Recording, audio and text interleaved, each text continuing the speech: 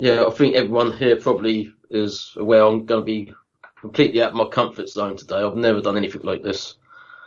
So I just really hope that there's not much of me in these messages, because it's just all hopefully inspired by God. So, and we can just grow together. So that was my little disclaimer. We'll just get stuck in, shall we? Right. So, yeah, I kind of started with 2 Peter 3:14-18, which is, therefore, beloved, looking forward to these things, be diligent to be found by him in peace, without spot and blameless. And consider that the long suffering of our Lord is salvation, as also our beloved brother Paul, according to the wisdom given to him, has written to you, as also in all his epistles, speaking in them of these things, in which are some things hard to understand, which untaught and unstable people twist to their own destruction, as they do also the rest of the scriptures. You therefore, beloved, since you know this beforehand, beware lest you also fall from your own steadfastness, being led away with the error of the wicked, but grow in the grace and knowledge of our Lord and Saviour, Jesus Christ. To him be the glory both now and forever. Amen. I'm just going to read from what I've written. Hopefully I won't sound too robotic, and hopefully I haven't written too much, but I was going to write about how these verses give credence from the great apostle Peter to the scriptures of Paul as being totally inspired. This is Paul that made himself to be a slave of Christ and proclaimed to be the least of the apostles. Why did Peter say the scriptures are hard to understand, and how can it be twisted? And I just thought about this. I thought, well, they are not hard to understand if we seek a relationship with God. The scriptures are revealed to us personally by God himself through the Holy Spirit. It is because many in church today turn aside, so remain empty of God and seek to understand for their own wisdom. People wish to find approval for how they want to live and do so by twisting God's words, leaving themselves open to receiving distorted teachings. They are ignoring the Holy Spirit and left void of a true relationship. They are left empty. The great Samuel warned about Israel about this in 1 Samuel 12:21, and do not turn aside, for then you would go after empty things which cannot profit or deliver, for they are nothing. That's what originally started me off on this. However, I will not go deeper into this because God put it on my heart to preach to me something else. And so I'm kind of preaching to myself. So everything I'm talking today is really me preaching to myself, but it's relevant for everyone. So notice that Peter called Paul brother. I found myself thinking, why, God, do I struggle calling anyone brother and sister other than my siblings? I often want to do so, but I do not. I see barriers I know would completely break down, because there's power in making you a brother and sister and a relationship will form. A bond is made, and I would love you like a brother and sister. And now I'm just asking myself, what is this powerful bond? And I thought, well, Jesus. If I look at you as a brother and sister in Christ, I should see Jesus in you.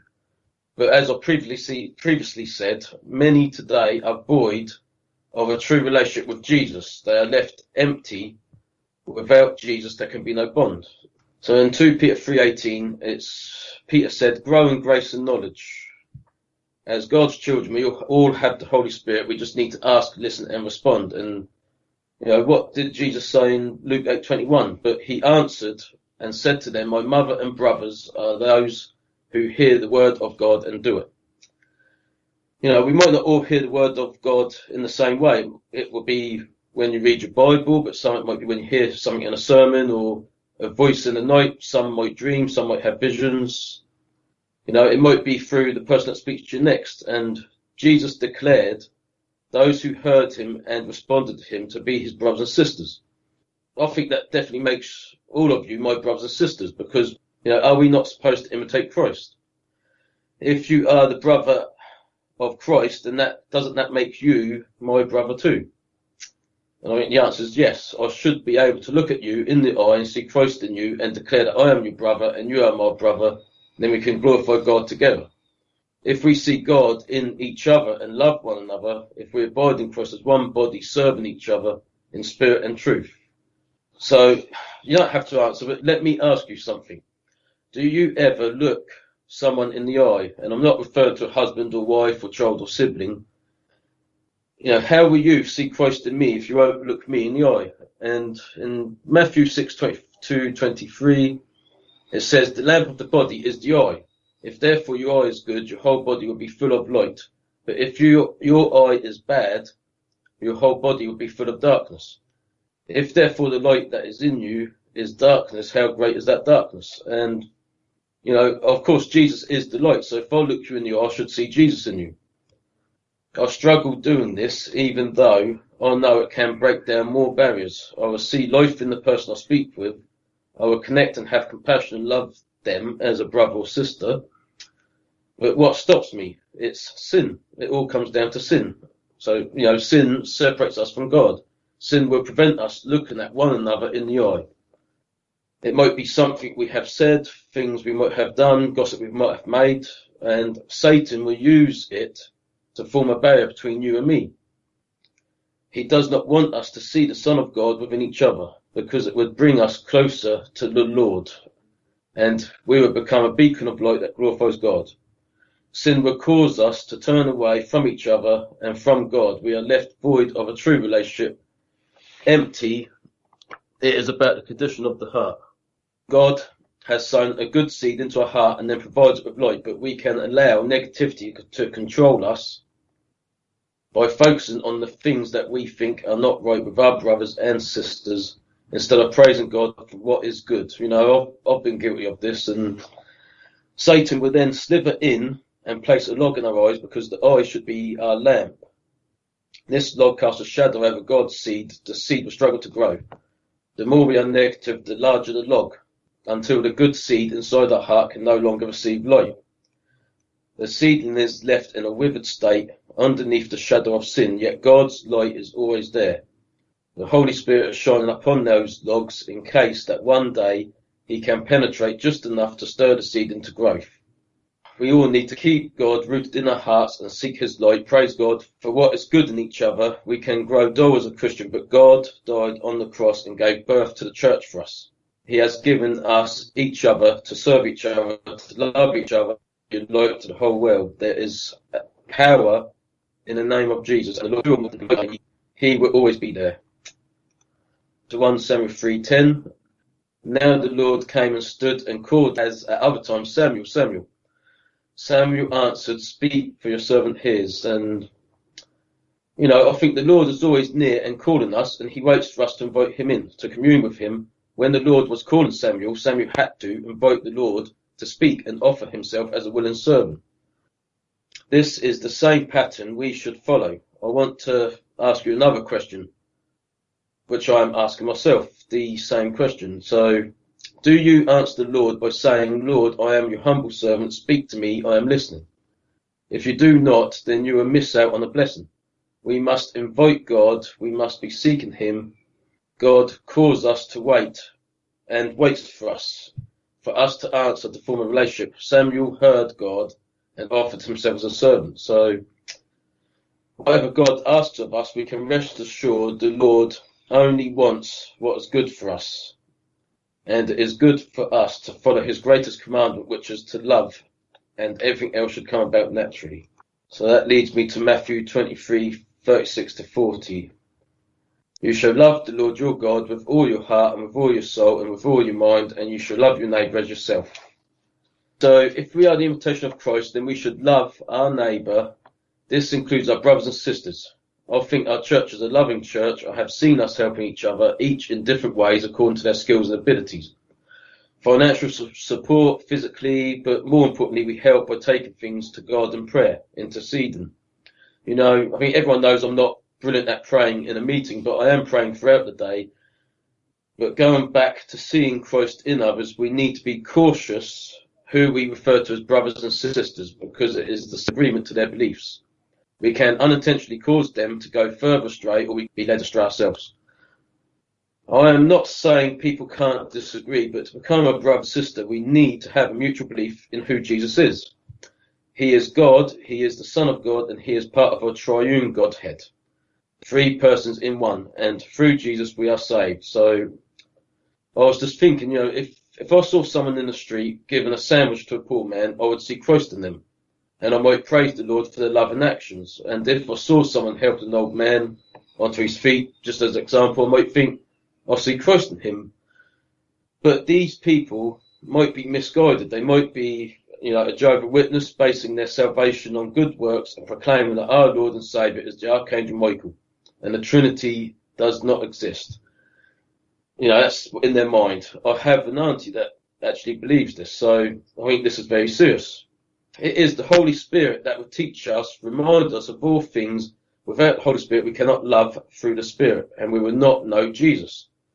And if we do not know Jesus, then we do not know the Father. We will not have a relationship with the Father because the only way to the Father is through Jesus. So receiving the Holy Spirit is key. If you believe in God, but not the Trinity, then you have not the Spirit. If you believe in Jesus, but not that he is God, then you have not the Spirit. Only by the Spirit will you get to know God and form any relationship. So if you are refusing to accept Jesus as God, it is because you have refused to listen to the Holy Spirit or rejected him. And this cannot be forgiven unless you decide to repent and accept the Holy Spirit before it's too late. If you do not believe Jesus is God, then you are not going to spend eternity in heaven, but in hell. My view of the Trinity is this. The Father never denies the prayers of his Son, because the prayers of his Son is according to the will of the Father. His Son is part of the Godhead and has been given authority to rule over all things. So if his Son requests that the third person of the Trinity be given to us, which is the Holy Spirit, then the Holy Spirit is inside us right now. It is a gift from the Father through the Son at the request of the Son according to the Father's will. So therefore it is also from the Son who made the actual request. The Holy Spirit is both from the Father and the Son and is God in us. It is both grace and mercy, but it is up to us to believe in him, to invite him in, to grow inside of us, to become a light within us. In my first year of deciding to become a Christian, I taught myself this way of understanding the Trinity. If you look at fire, it has three things. It has a flame, it has warmth, and it has light. You cannot have fire without all three things occurring. The light that is produced from a fire cannot exist without the flame. The warmth produced from the fire cannot exist without the flame. It might not be a perfect analogy, but it helped me greatly, and whilst writing this today, I realised what a bigger analogy this can be. Because shouldn't we be all like the fire? Fire spreads, and where it goes, it brings warmth and light, and the church should be doing this. Also, God is non-consuming fire. We are all going to be tested by fire, purified, and the dross thrown away. So, fire is going to destroy this earth, so I think it's fitting that God is non-consuming fire. When I say, the church should be warmth, obviously, I'm not saying we should just all be like lovey-dovey. It's, we should tell the truth. And if people accept the truth, it will become a warmth for them. So before going back to discussing God's good work, we must be cautious of praising actions of those doing good works with incorrect motive. Those who attempt to work their way to heaven by rejecting the Holy Spirit and denying Christ, because we can unknowingly encourage people giving them false approval. I might be just saying I might be, void of a true relationship right now, and how would you know? I might be trying to work my way to heaven by writing this mini message. To love one another requires giving from the heart. If our good deeds do not come naturally, and afterwards we are thinking, well, wasn't I so good? I hope everyone hears about what I have done, and, they would think I am so great. Then you did not do it with the Spirit of God, but to win praises from men. Just praise God and then forget that you even done it, because that you even did a good deed, because it's simply doing what we should do. The money you might have given someone, well, if you have given it, then it was always destined to be for that person. Praise God that you were blessed by being able to partake in a blessing by sacrificing something that was never yours in the first place. You have simply transferred what was entrusted to you by God. It is about doing God's will, about being an obedient and loyal servant for our God and abiding in the body of Christ. Jesus said to us when he talked about good deeds, In Matthew 25:34-40, then the king will say to those on his right hand, "Come, you blessed of my Father, inherit the kingdom prepared for you from the foundation of the world. For I was hungry and you gave me food, I was thirsty and you gave me drink, I was a stranger and you took me in. I was naked and you clothed me, I was sick and you visited me, I was in prison and you came to me." Then the righteous will answer him, saying, "Lord, when did we see you hungry and feed you, or thirsty and give you drink? When did we see you a stranger and take you in, or naked and clothe you? Or when did we see you sick or in prison and come to you?" And the king will answer and say to them, "Assuredly I say to you, inasmuch as you did it to one of the least of these my brethren, you did it to me." So I think the point in this is those who did these things clearly did it out of pure love. They have the light of God in them. They did not know that Jesus would come and say, "Inasmuch as you did it to one of these, the least of these my brethren, you did it to me." So they cannot be accused of doing it for self-gain. They cannot be accused of doing it for rewards in heaven. But notice Jesus himself is using the word brethren in verse 40. And he is proclaiming that by doing things for the brethren, we are essentially doing it as directly for him. And he will view it as such. This is alluding to the body of Christ and seeing Christ in each other. Because he is in each of us and we should be in him. But what about seeing Christ in those who are not brothers?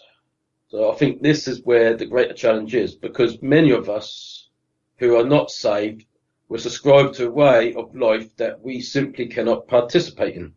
In my workplace, they will say things and use bad language whilst I pray for them. Occasionally I can see Christ in them, but I need to remember, rather than examining them and judging them, I should be examining myself instead, because I should be a light to them. So my colleagues can see Jesus is the only way. But it is easy to be occupied with other things, and especially in these days. I am covering several jobs and I am tired and at times I'm grumpy. And I think it ought not to be that way. And the answer really is to just rest in Christ. And the logs and planks can be removed if we abide in the body of Christ and have love for one another. On one particular bad day at work, I messaged the church when I nearly lost my patience. Satan wanted me to behave with retaliation, and Christianity in my workplace would have been there a big blow because I am the only Christian. So I went to the canteen and Satan followed me in disguise, because whilst I was in the canteen getting a coffee, a guy I have spoken to previously about God saw my tattoos on my arms. You can see them if you look at the camera today. So he was actually shocked and in disbelief, and he could not fathom I have tattoos. Not because he is against tattoos, but it simply did not fit who he perceived me to be. Seeing those tattoos to him is like looking at someone else, and so he remarked, "I can never ever look at you the same again. You are a dark horse." And this remark actually bothered me, because I want to reflect Jesus. I don't want to be, I want to be a light. I don't want to be described as a dark horse. Satan made me feel like a terrible sinner. And yes, I have been a terrible sinner, but then the prayers of the church interceding for me, God made me see, there was good in what this guy said. And Chris, funny enough, is his name, meaning bearer of Christ. And although he is not saved, what he said is good for me. You see, it is evidence that my old life is dead and I am someone else, born again. We are all being born again, and this is something I will hopefully elaborate my thoughts on deeper in another message, Lord willing, because the Lord gave me loads of stuff I didn't put to paper yet. And if I'm born again, then I should become a banner of Christ. These tattoos he saw were before I knew God, and no one before him ever had an issue with me having tattoos. So I have been born again and only realised that thanks to prayers of the brothers and sisters interceding for me. Brothers and sisters in the body of Christ. The lesson is God can use non-believers to speak to us by turning what Satan intends for bad into a blessing. And hopefully one day this guy will realise that my bodily flesh is the old me, and that the me that he has known me to be is actually him seeing Christ in me. Hopefully God has used me as a light to show him that too he can radically change. So now if you was listening, Just now you will have heard me say we should become the banner of Christ. God gave me some thoughts on this as well on another day at work. Somehow God gave me this term while reading Psalm 20. God showed me that we should be the banner of Christ. At work, the evidence is obvious because everyone knows I am a Christian, yet I only told my manager. It was not long before I received comments that I never swear. Some avoid swearing when they are around me. Some apologise but continue to swear anyway. But clearly some are convicted. Yet I have never pulled anyone up for bad language. So on another tough day, I decided I needed a break and I went to the canteen. I leave the Bible in the canteen amongst a collection of books, and I took the Bible and I prayed. I really wanted to for God to take control. So I opened the Bible and I landed on Psalm 20, and I think truly God spoke to me that day. So in Psalm 25, it says, "We will rejoice in thy salvation, and in the name of our God we will set up our banners. The Lord fulfill all thy petitions." So my meditation started when I read the word banners. That really was just the key word for me. And I paused and I had to go back and read that verse again and again and again. And I was just drawn to setting up our banners in the name of God. And I just thought, banners of Christ, we should raise up our banners in the name of Jesus. And of course, the Lord will answer all of our petitions if we ask according to his will. But, just listen for a minute. You remember when Israel was in the wilderness and they camped around the tabernacle on all sides, and the banners on each side were a lion, a man, an ox, and an eagle. These banners point to God's throne, and this is how. An angel presides over God's throne. It is a cherubim. The cherubim has 4 faces, a lion, a man, an ox, and an eagle. And cherubim are created to be angels of light, just as we should be light. And, if I'm right, I think Satan was actually one of those angels, a cherubim. Just as these 4 banners point to God on his throne, the church is to be a banner of Christ. How? Well, we are to be the bride of Christ. That means we are to be in Christ and Christ in us. We are to be one with Christ, and so we are to reign with Christ. God said he will write his new covenant on the tables of our hearts, and that is how we become his banners, by receiving the Holy Spirit, who reminds us of all things. We need to put up our banners and point to our Lord Jesus. And if you're thinking like God did, but this is an Old Testament, this is a psalm meant for kings. Just remember, Jesus is the King of Kings and sits on the throne. And not only do the banners point to God's throne, but the Israelites were camped in the shape of a cross. The cross formation was formed by a body of men in fleshly bodies, just as God took the form of a man in the flesh to be brutally nailed to the cross. I can see a picture here, a body of men in their sinful flesh forming the shape of a cross. And I think that can be representative of those who Jesus came to save. I think it can represent the body of Christ, the church that Jesus gave birth to when his blood was poured out after being speared in the side. And in Revelation 1:4-6, being Christians washed in the precious blood of Jesus qualifies us for crowns. So I haven't read Revelation 1:4-6, I didn't write that down. But John, I'll read it out. John to the 7 churches which are in Asia, grace to you and peace from him who is, and who was, and who is to come, and from the 7 spirits who are before his throne, and from Jesus Christ, the faithful witness, the firstborn from the dead, and the ruler over the kings of the earth, to him who loved us and washed us from our sins in his own blood, and has made us kings and priests to God and to his God and Father. To him be glory and dominion forever and ever. Amen. So being Christians washed in the precious blood of Jesus qualifies us for crowns. And so we are made to be like kings, ruling with and for this great King of Kings.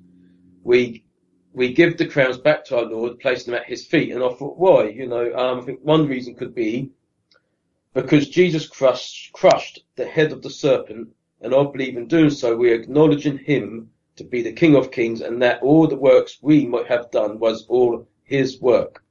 Not our work, but he is the one who declared it is finished. Whatever we accomplish on this earth in his name is by grace. That does not change the fact that these crowns are given to us, and we are to reign with him as little kings.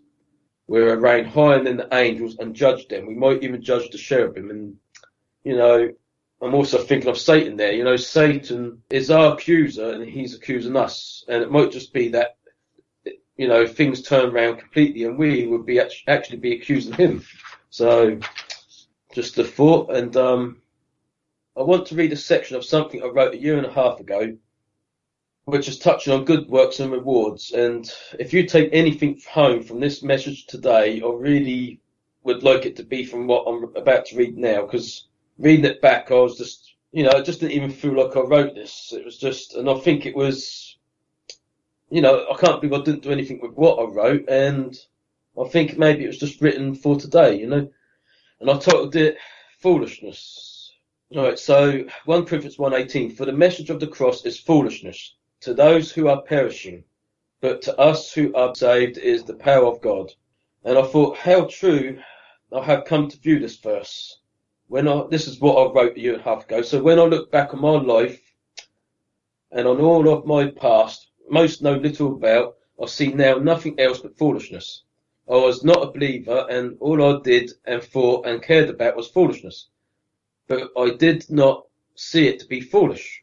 I believe much of what I thought and did was sensible, was wise. Even when I knew it was wrong, I could reason that it was right to do wrong and even wise.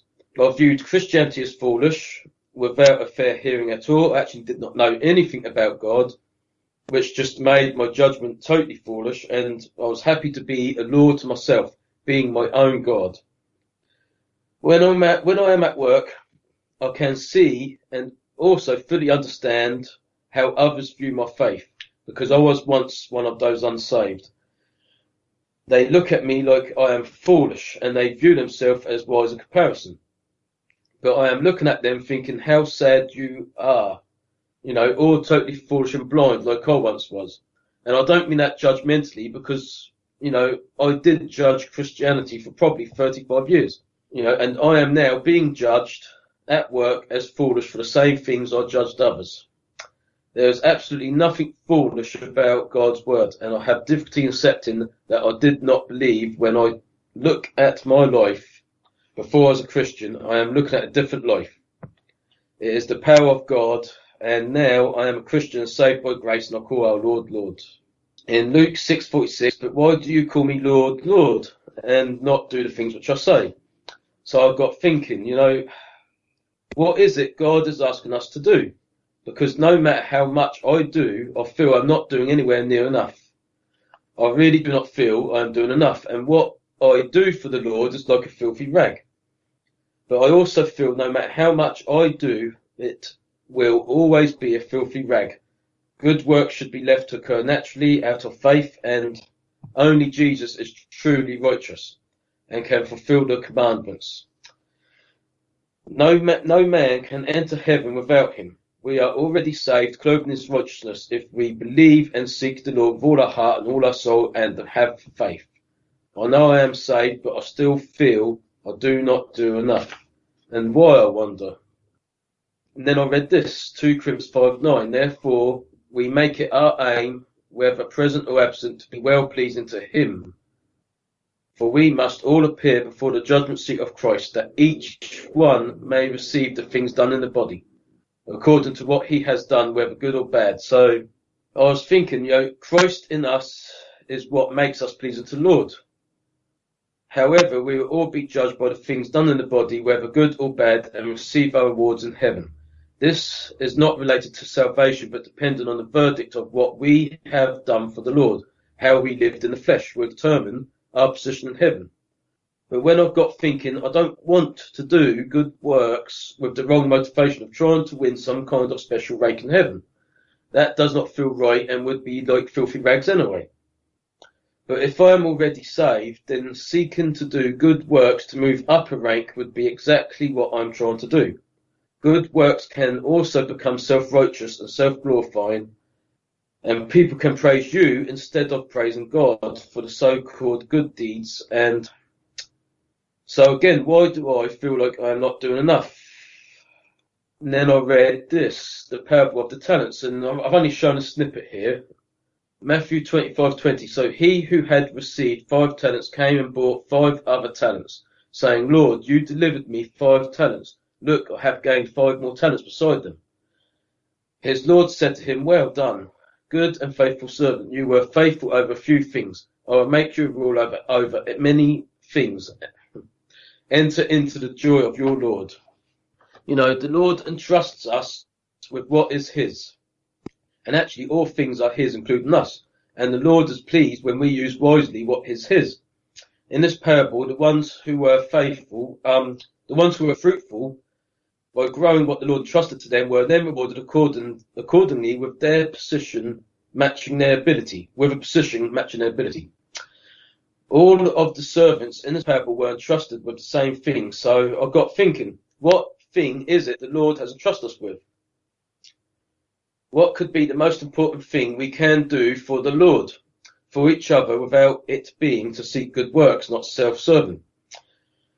Then I realised the Bible, God's word, the very thing which we are discussing right now, the gospel. Some say it's the Lamb's Book of Life, but even if it is not that book, it is still a book of life, as it is God's word and promises life. Jesus is God, Jesus is the word, and he is life. Spreading the gospel is not self-serving, but done out of faith. And then I just underlined here, for some reason when I wrote this a year and a half ago, I underlined and wrote, be ready for persecution. So I think I was warning myself, because, if we are not being persecuted, even if, in this country persecution is not like it is in other countries, but if we are not having opposition from people, not being persecuted, then we're probably not really getting the gospel out, and I can honestly say I haven't been persecuted. But I know if I go out there and give God's word out, I will be. So I think that's just something to think about. What are we doing to get the word out? Anyway, carrying on with what I wrote. God has entrusted all of us with his word and given us his spirit for the task of giving out his gospel to the unbelieving world. This is the most valuable thing I can and we can do.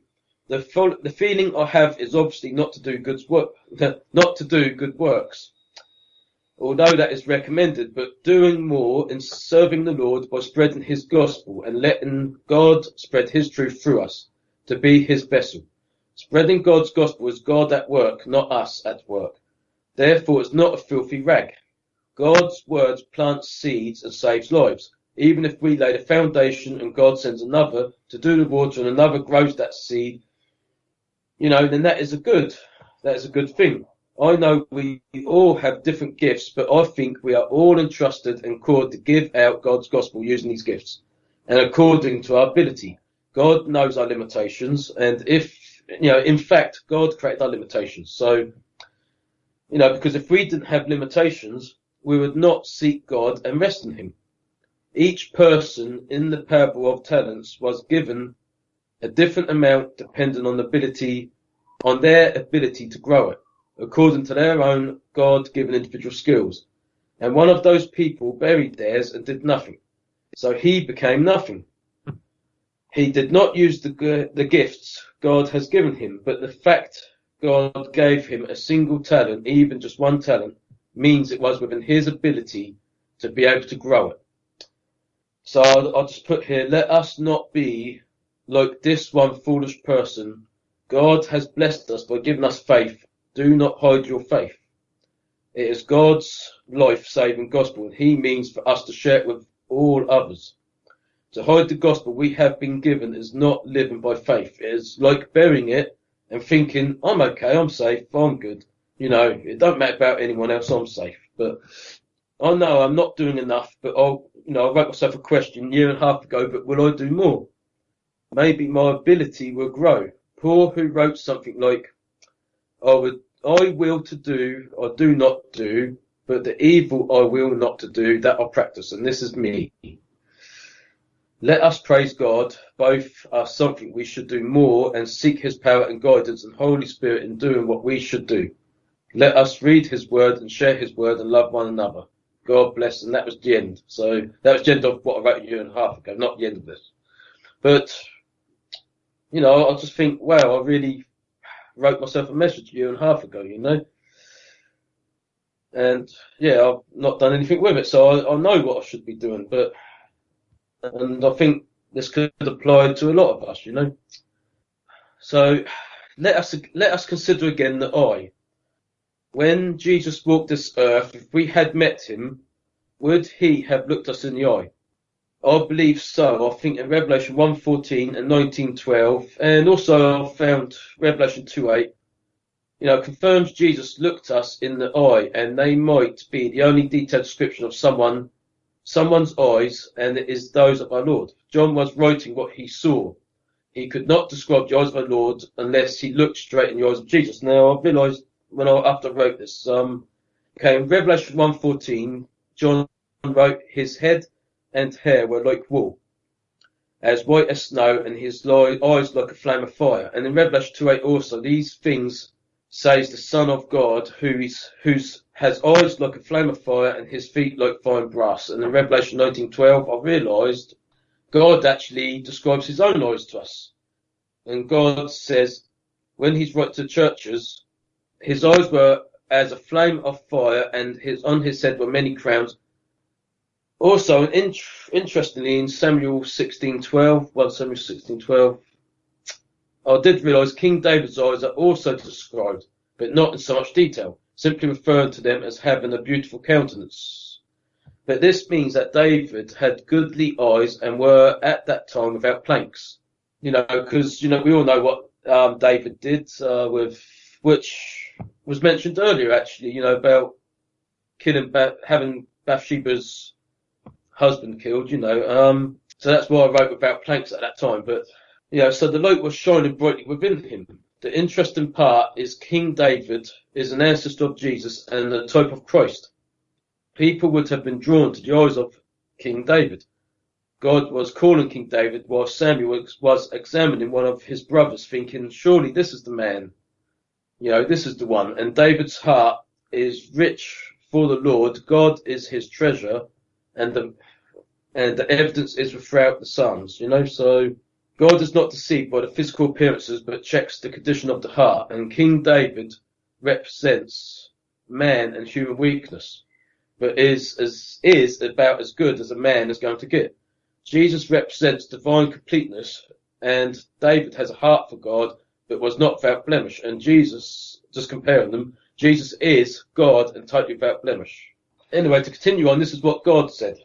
But the Lord said unto Samuel, look not on his countenance or on the height of his stature, because I have refused him. For the Lord sees not as man sees, for man looks on the outward appearance, but the Lord looks on the heart. That's what I was trying to get across earlier. When we face the Lord, we might not want to look into his glorious eyes. That might appear to us as a fire. We might want to shrink and hide away in shame.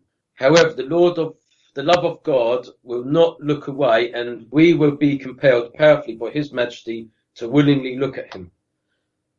All things will be revealed and the dross cast away, because Jesus' eyes will melt their way into our hearts and reveal what is really there. And it will either be a heart filled with love, wholly filled with light, or an empty heart void of love, containing nothing and nothingness, just the darkness of sin, an abomination to God. Which one will it be?